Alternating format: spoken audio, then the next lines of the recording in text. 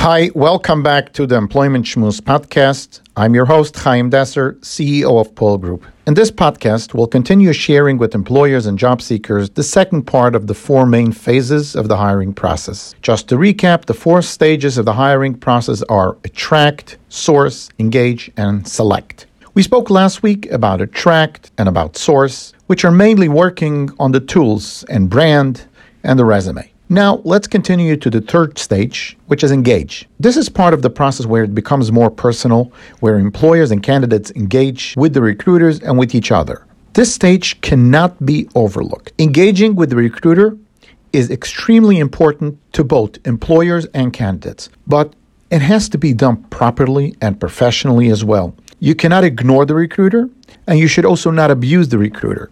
So on the employer side, you worked hard in building your attraction, your brand is good, your name out there is great to attract candidates, and we, the recruiters, went through with you the sourcing part. So now you need to be careful. Don't kill it now by ignoring and not engaging with your recruiter.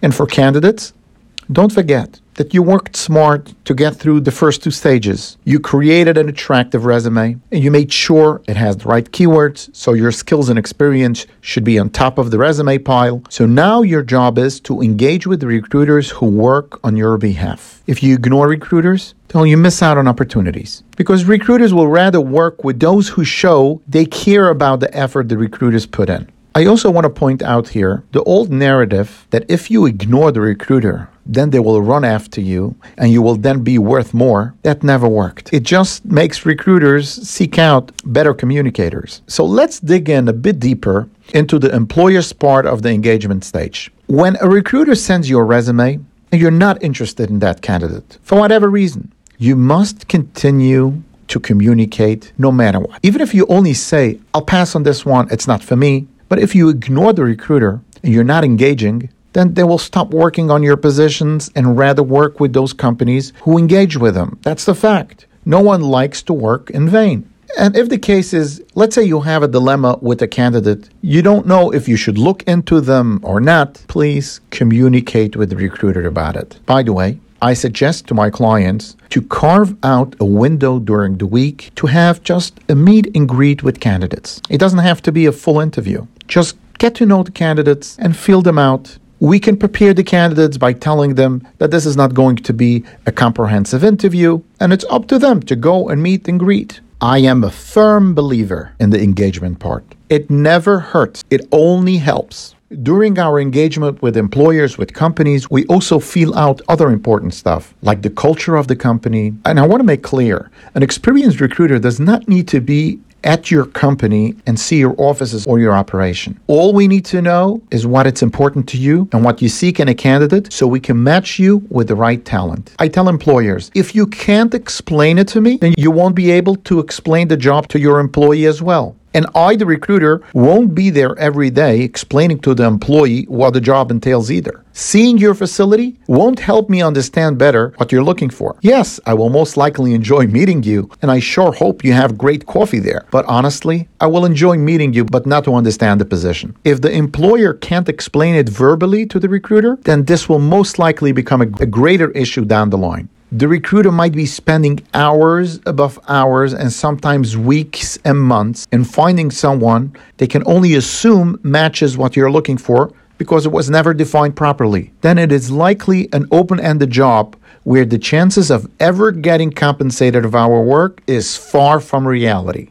And the chances that the employer will ever be happy with the candidate is also iffy. Therefore, it's in the best interest of employers to be clear and have a clear job description of what they are looking for and determine the right experience and skills the candidate should possess in order to fill the position properly. And by the way, I personally placed a 300K candidate. The candidate was from California, and I placed them into a company located in New York. It was all done virtually. I never visited the company, and I interviewed the candidate via Zoom, and thank God it worked out well.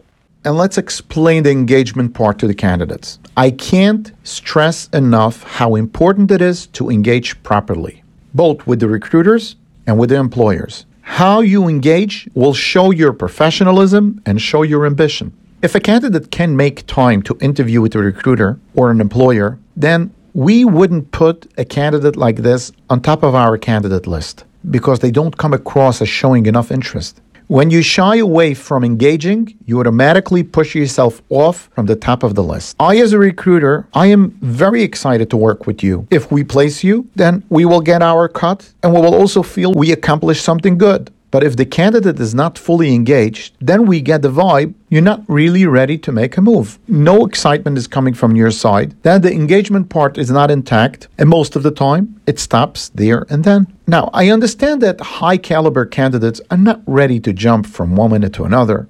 They have responsibilities, they need time, and more so, they need to trust us with their information. But try to understand that you can only build trust when you engage with us. But here comes a very difficult part that many of us recruiters encounter on a daily basis. Speaking about engagement, what happens with a candidate who want to engage with recruiters? They start by sending in resumes, and some they send it in many times. They try emailing many times, but they don't hear back from the recruiting firm. They feel frustrated. Now, I myself was a job seeker years ago, and I do understand how it feels.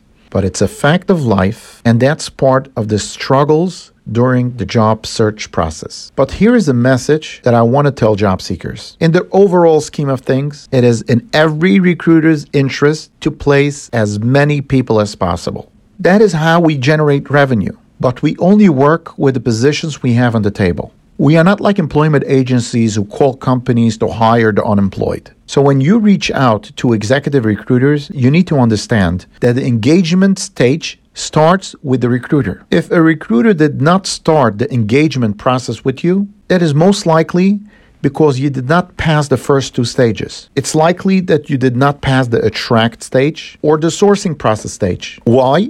There might be many reasons why. Could be that your resume was not attractive, period. And most of the time, it's because your resume did not have enough experience or the right matching skills needed to that specific position. Sometimes it's a simple reason, even if you had all the skills necessary and all experience needed for that job. But since there was one other resume that had even more than what was required, they might even show to be overqualified. But hey, guess what? The client was more interested in looking into that one. Eventually, it also boils down to mazel. Some have more luck than others. But if you miss on the attractiveness, the experience and skills, then you can try. Luck won't kick in there anyway. Versus if you do have an attractive resume, you have the required experience and the necessary skills, and the only thing missing this time was luck, then that might have been the case today. Today, you were not the number one pick, but tomorrow you could be. But again, remember that the engagement process comes after the first two stages have been completed successfully. And the engaging part starts with the recruiter.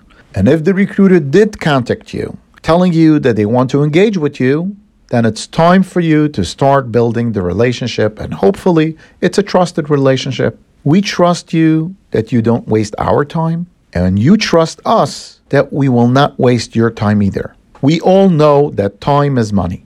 During the engagement stage, the recruiter will ask to meet. We might meet in person or on Zoom video.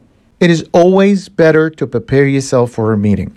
We sometimes see that candidates get frustrated when they are asked questions like, "What's your core experience and skills?" They look at us and ask back, "Didn't you read my resume? I sent you a resume, no?" Well, if we didn't read your resume, we wouldn't be in a conversation now. But the reason why recruiters ask these questions is mainly to pick your brain. We basically want to understand you and how to create your pitch. And that's how we will present you to the employer. So please try to prepare and think about how you would like to be presented. Be ready to answer when we ask you, "You are an expert in doing what?" Or "What's your main skills?" And also, don't try to portray yourself as a jack of all trades. That won't get you far. The more you hone in on your uniqueness, the more valuable you become to an employer. I know it's not easy for everyone to define themselves. It is a loaded question. And not everyone is creative to the point where they can laser sharpen all their experience and say it in one line. But the perfection part is something you can leave to us recruiters. We are expert in presenting you professionally. All we ask from you is to try to prepare yourself as best as you can, and we will take it further. But if you have zero preparation, and we will need to start our conversation with stories, how you got your first job, and how you got here and there, listen, we only have limited time to meet with you. We will probably enjoy the conversation, and we might have some good laughs together. But the question is, after our limited time of engagement, will we be left with some real substance to be able to present you like a pro, or we will be left with some nice stories about you? It all depends how you prepare yourself. That's why it's so important to take a few minutes of your time to study your own resume and think, what are the best parts of it? What you value as the most essential skills you bring to a company. And then, hopefully, your engagement process will be successful and fruitful. We recruiters will usually assess both the employers and candidates through their engagement with us. If we feel the excitement and we build trust, then we are ready to keep up with the engagement. Okay, that was all the engagement stage of the hiring process. Now we come to the final stage of select. But I see that this schmooze is getting longer than I anticipated, and in order not to overload with too much information, I believe it's better to leave the final stage select for a part 3 conversation. I hope you learned something from this engagement part schmooze, and I wish you all continued success in whatever you do. You can contact us at info@polgroup.com. That's info@poelgroup.com. Have a wonderful day. Looking forward to the next schmooze.